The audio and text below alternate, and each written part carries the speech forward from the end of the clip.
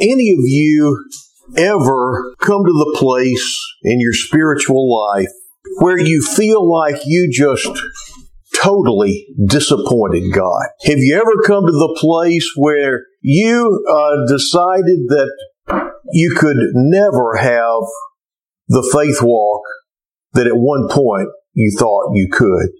The reason why I'm asking that is because in the passage we read today, where we hear Peter and Jesus talking, walking along the beach, we are coming into something that's been going on for 3.5 years.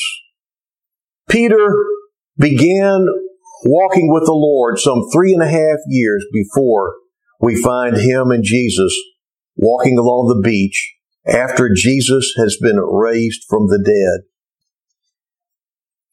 And what has just transpired is so much like the first time that they met, it's uncanny. Because you see, this encounter where Jesus is there with Peter began whenever the disciples were out fishing and they saw someone on the bank and someone said, "It's the Lord." And they go in and he yells to them, "If you don't have any fish, cast your net over on that side of the boat." They did, and they wound up with more fish than they could have imagined, except for one time before. And that was at the very beginning when Jesus first began teaching. And he pushed out in Peter's boat, and he taught from Peter's boat. And afterward, Jesus told him to let down his nets, and he'd catch some fish. And Peter told him, "Master, we fished all night and we haven't caught a thing. But if you want me to, I'll do it." And so, to please the Lord, he threw down the net, they cast out the net, and lo and behold, they wound up with so many fish in the net that the nets were beginning to break, and they had to call other people to come from the shore and bring their boats and help get all the fish in. So, a very similar type situation, and I can understand why. Now, what happened after Peter experienced this tremendous load of fish that was brought in was all of a sudden he realized whose presence he was in. He realized he was in the presence of the Lord. And his response was to fall on his knees, even though they were out in the water, and say, "Depart from me, O Lord, for I am a sinful man." And what was Jesus' reply? Basically, it was, "Follow me, and I'll make you fisher of men." Well, Peter followed him. And in that time that he followed him, there were ups and downs in his following the Lord, weren't there? There were those good times and there were those bad times. He had great successes and he had tremendous failures as well. First of all, I want to back up and say that whenever Peter first realized that Jesus was the Lord revealed himself to him, something that was very common to Peter, through fishing. And this is the way that he begins many times with a lot of us, isn't it? He first begins to speak to us through those things that are close to us, those things that we're familiar with. If you'll recall, with Moses, it was a burning bush. Something that was ordinary, but there was something different about it. With Peter, it was fishing. He showed him something miraculous through fishing.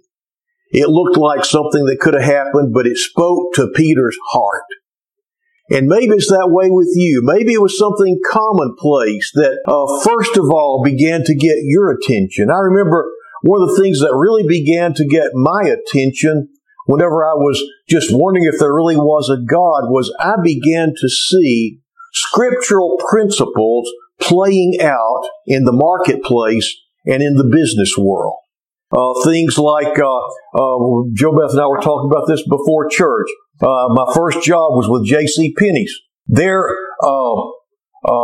slogan was, "The customer's always right."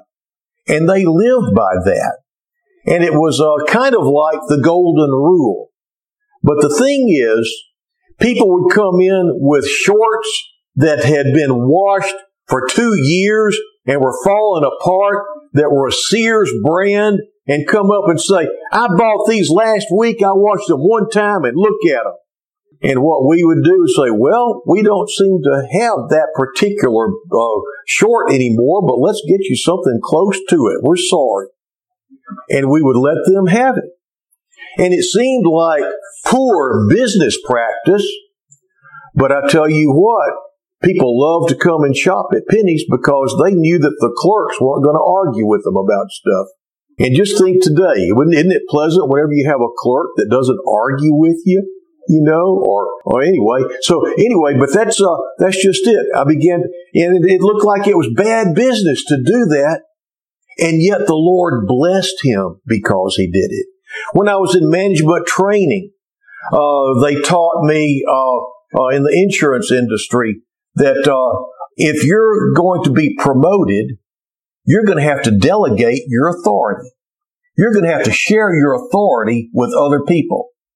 You're going to have to take those people that are working for you and teach them how to do your job. Because if you don't have someone trained to do your job, we can't promote you. You're going to have to just stay where you are. And it just clicked. He who saves his life will lose it. He who loses his life will find it. The thing is, if you're trying to climb the corporate ladder, the worst thing you could do was make yourself so indispensable in your job because nobody else could do it, because then you were stuck on that rung and you couldn't get any higher. And I began to see these principles just all around me, and it began to get my attention. And so that's the way he begins with many of us, is through the commonplace things. It may be just the fact that the Lord gives us eyes that see color. He didn't give many animals eyes that see color. Every time you see the beautiful bluebonnets out here, and you just see the beauty of the paintbrushes and all, that is a love gift from God to human beings. We see so many more beautiful things than many other animals that see monochromatically can see. There's so many things all around that he speaks to us through if we have eyes to see and ears to hear. With Peter, it was fishing. Well, but then whenever he came to know in whose presence he was, he says, "Depart from me." He didn't feel good enough to even be in God's presence, did he? And yet, Jesus didn't go away, did he? In fact, he said, "Come on, let's go. I've got a job for you to do." And obviously, Peter did it. It says they left everything and followed him. And so for 3.5 years, he follows. Now there's some of you that maybe you haven't really gotten started with the Lord because you just don't think you're good enough. Just like Peter. And the thing is, you're never going to be good enough to get started. I've had so many people tell me in different ways, "Well, yeah, I want to start this Christian thing, but I've got some things I've got to get straight first, or I've got to certain things that I've got to do first." Sometimes it's kind of scary what those things might be. One time there was a serial killer that I was talking to. I don't know what he had in store.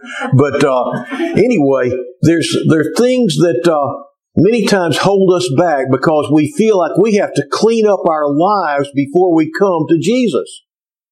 That's like taking a bath before you take a shower. There's no need in doing that.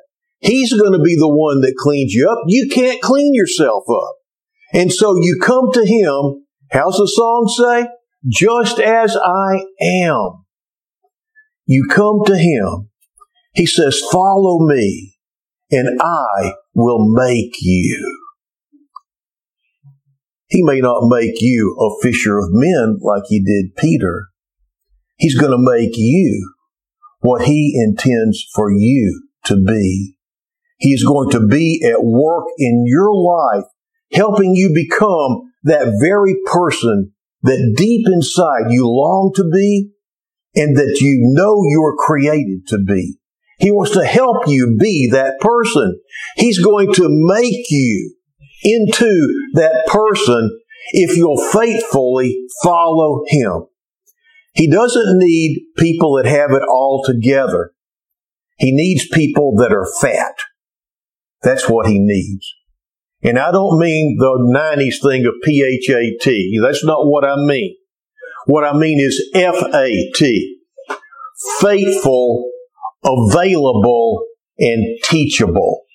Those are the qualities of a disciple of our Lord and Savior Jesus Christ. You have to be all three. You have to be faithful. You have to be willing to stick in there with Him, hang there with Him, be there when He calls on you. You have to be faithful. You have to be available. Whenever He calls for you to do something, you need to be ready to do it. And you have to be teachable, not argue with Him. And we see that Peter was all these things. He left all to follow the Lord. He was faithful, and he was available, and yes, he was teachable. And you see this by the fact that he didn't get mad and stomp off whenever he was rebuked or corrected. He learned. He was teachable. Just think of all the things that he went through. Just think of those times whenever Jesus just sent them out and they come back rejoicing, Lord, even the demons have to go in your name. And then those times whenever he says, no, Lord, there's no way you're going to go to the cross. And he's rebuked. And he's actually said, Jesus says, get thee behind me, Satan. I mean, to actually be called Satan by the Lord, that had to hurt. But Peter stuck in there. How many of y'all would stick in there with somebody that was instructing you if they started calling you the devil? You know? I mean, he was faithful, he was available, and he was teachable. And so he goes on with successes and failures. One of the successes was when who do people say that I am? Thou art the Christ, the Son of the living God. And Jesus said, blessed art thou, Simon Bar-Jonah, for flesh and blood did not reveal this to you. There are those good times, and then there are those times whenever he is rebuked. And then we hear Jesus telling, right before he goes to the cross, Simon, Simon, Satan has desired to sift you like wheat, but I have prayed for you. And when you are converted, when you come back, I want you to strengthen your brothers. You remember what Peter said? I will never forsake you, even though, they try to kill us. I'm not going to forsake you. And then he's told 3 times, you'll deny me before the cock crows.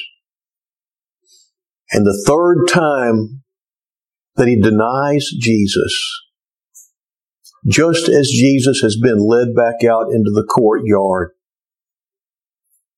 and he has just cursed and said, I don't know the man. Jesus looks right at him, and he looks right into Jesus' eyes, and the rooster crows. And 3 of the Gospels say he wept bitterly. It amazes me that John didn't make a big deal out of that. John is gracious to Peter at this point. You would think, I don't know if you've noticed the competition that John seems to feel with Peter.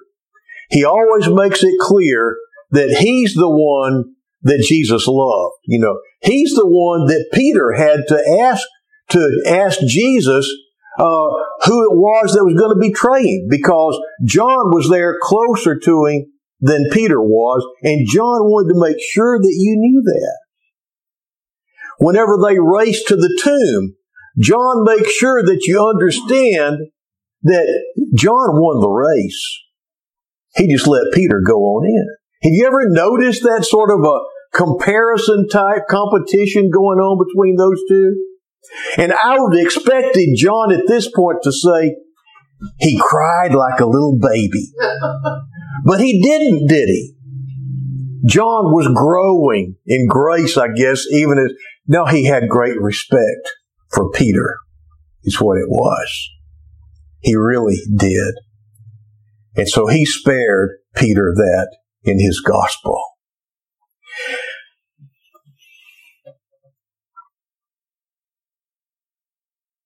Peter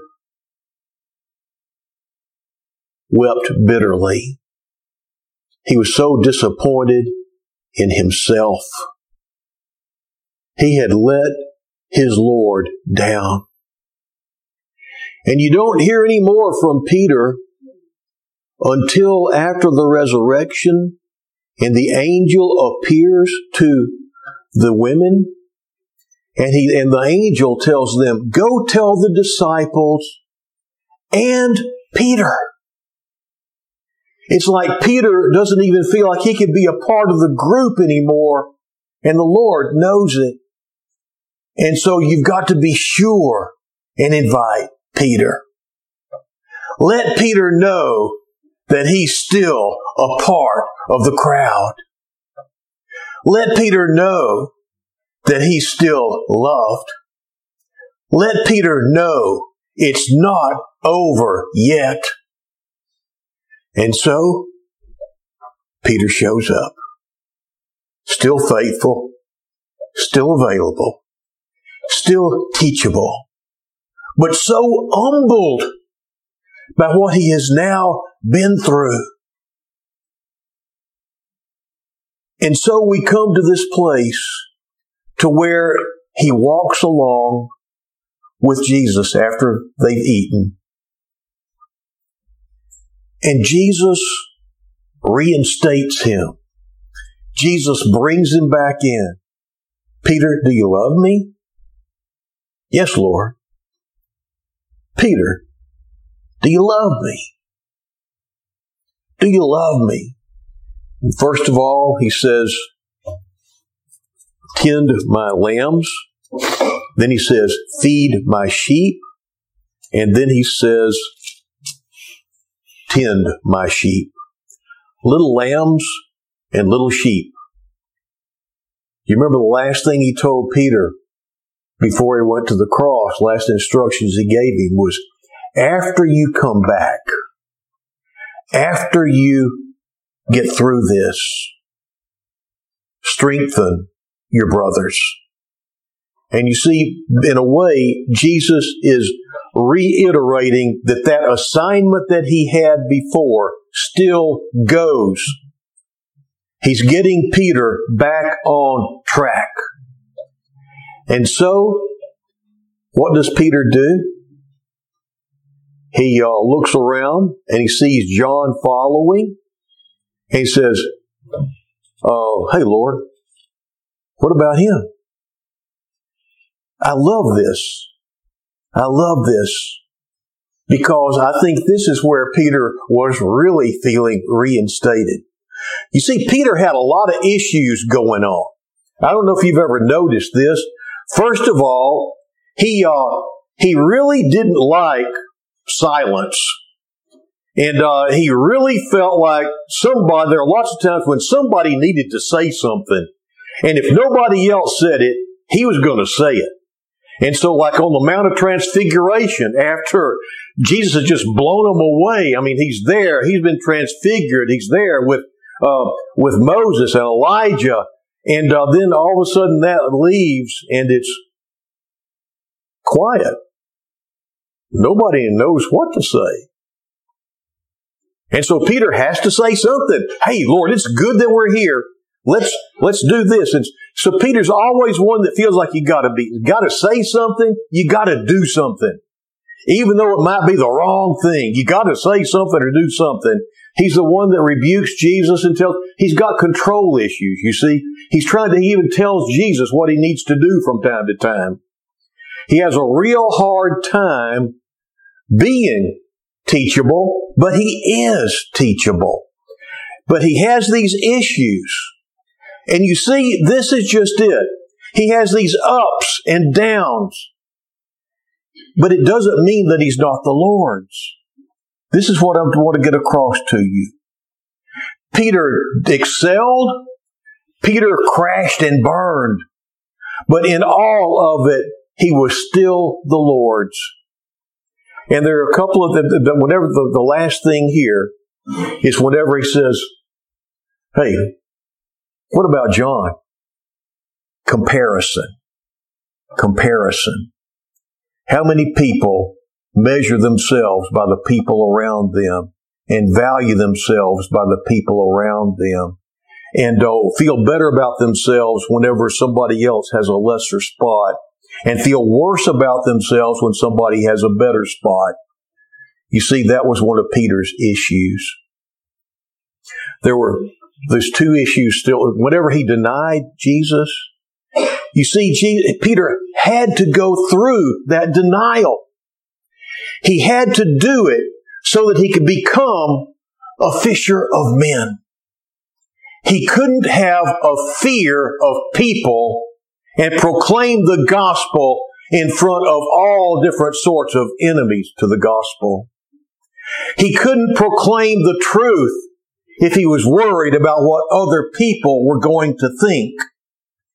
And so you see, Peter had to go through this time of denial, of denying Jesus, so that he could understand that it wasn't about him. It was about the Lord. And that he was never going to be able to stand in his own strength. But he had a Lord that wanted to use him in spite of himself.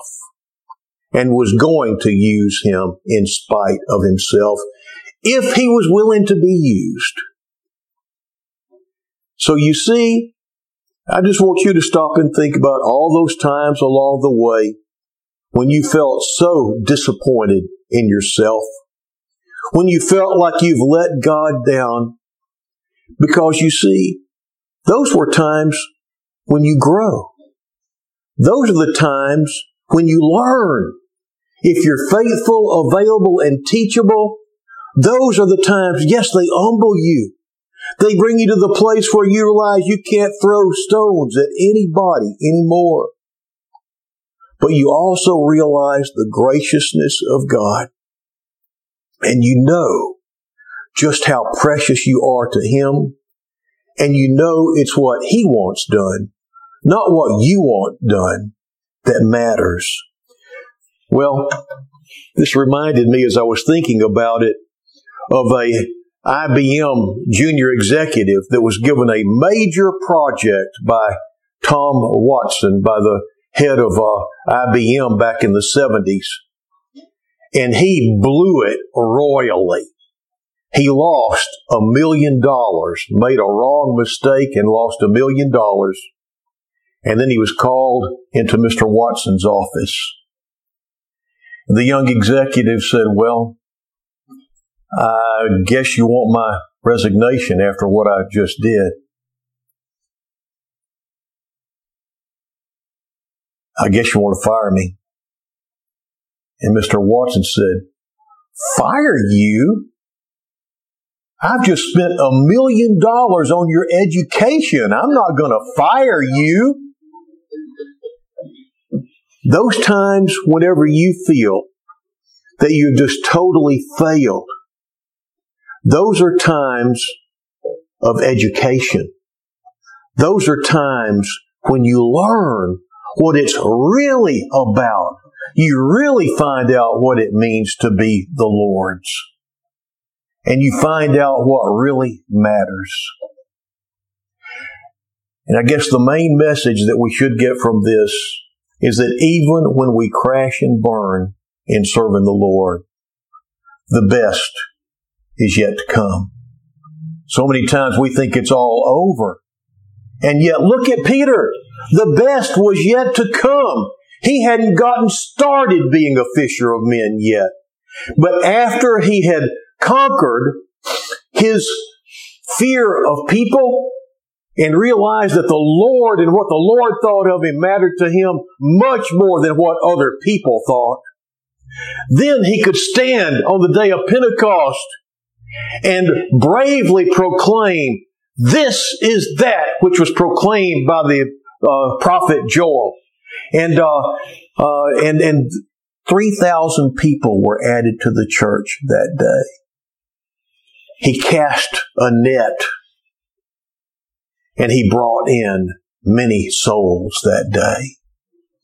A few days later, again, he stood before a crowd and he proclaimed the gospel of our Lord and Savior Jesus Christ with no care as to what was going to be happening to him, because what really mattered was the Lord's opinion of him and that the Lord's will be done through him.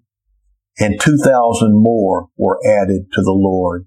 And all of a sudden you see, he was what Jesus told him he was going to become way back at the beginning, right after he said, and he thought, "I'm not worthy to even be in the same boat with you, Jesus."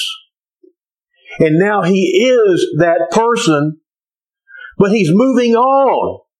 He's not going to stay there. He winds up being able to overcome some more things we'll talk about later and step into a Gentile's house and open up the door of the gospel and of the church to the Gentiles as well. He went on and he went on.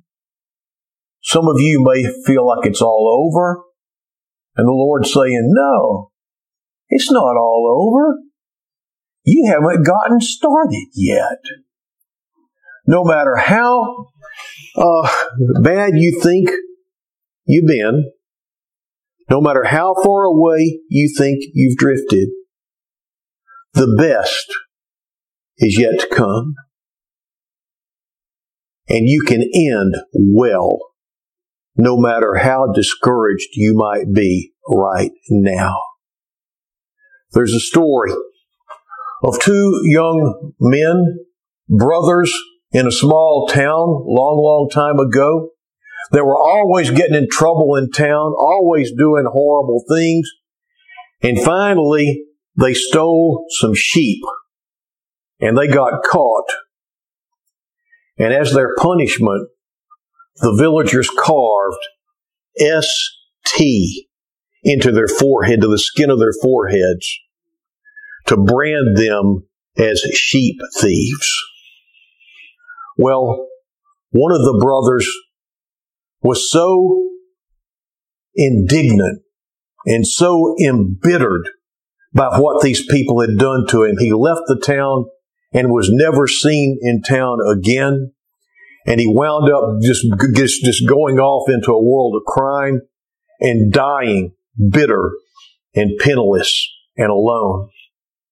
But the other brother, he instead realized he'd been on the wrong track. And he repented. And he decided he was going to be a different person. Even though he was branded for life as being a thief, he didn't have to continue to be like that. And so he turned over a new leaf and he became a model citizen in town. He helped everybody that needed help. He served everywhere he could serve.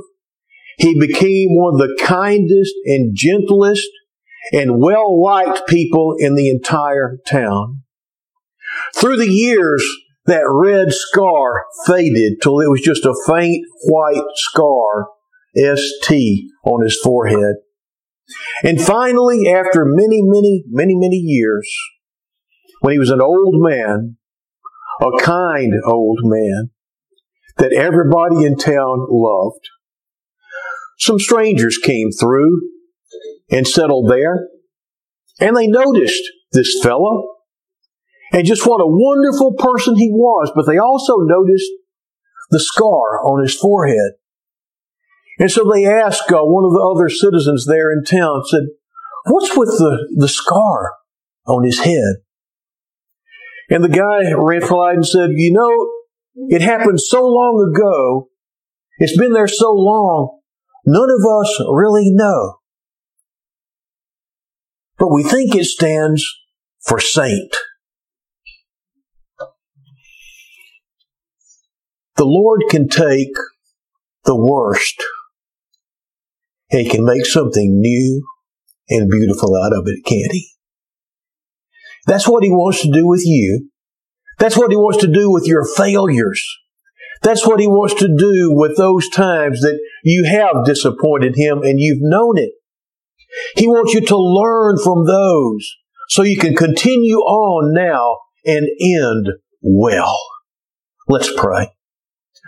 Lord, we thank You that no matter what age and stage of life we may be in, no matter how far we may have drifted from You, we thank You that You have made it clear to us today that You're not through with us yet, and that the best is yet to come if we're just willing to place our lives in Your hands and follow You. It's in Jesus' name we pray. Amen.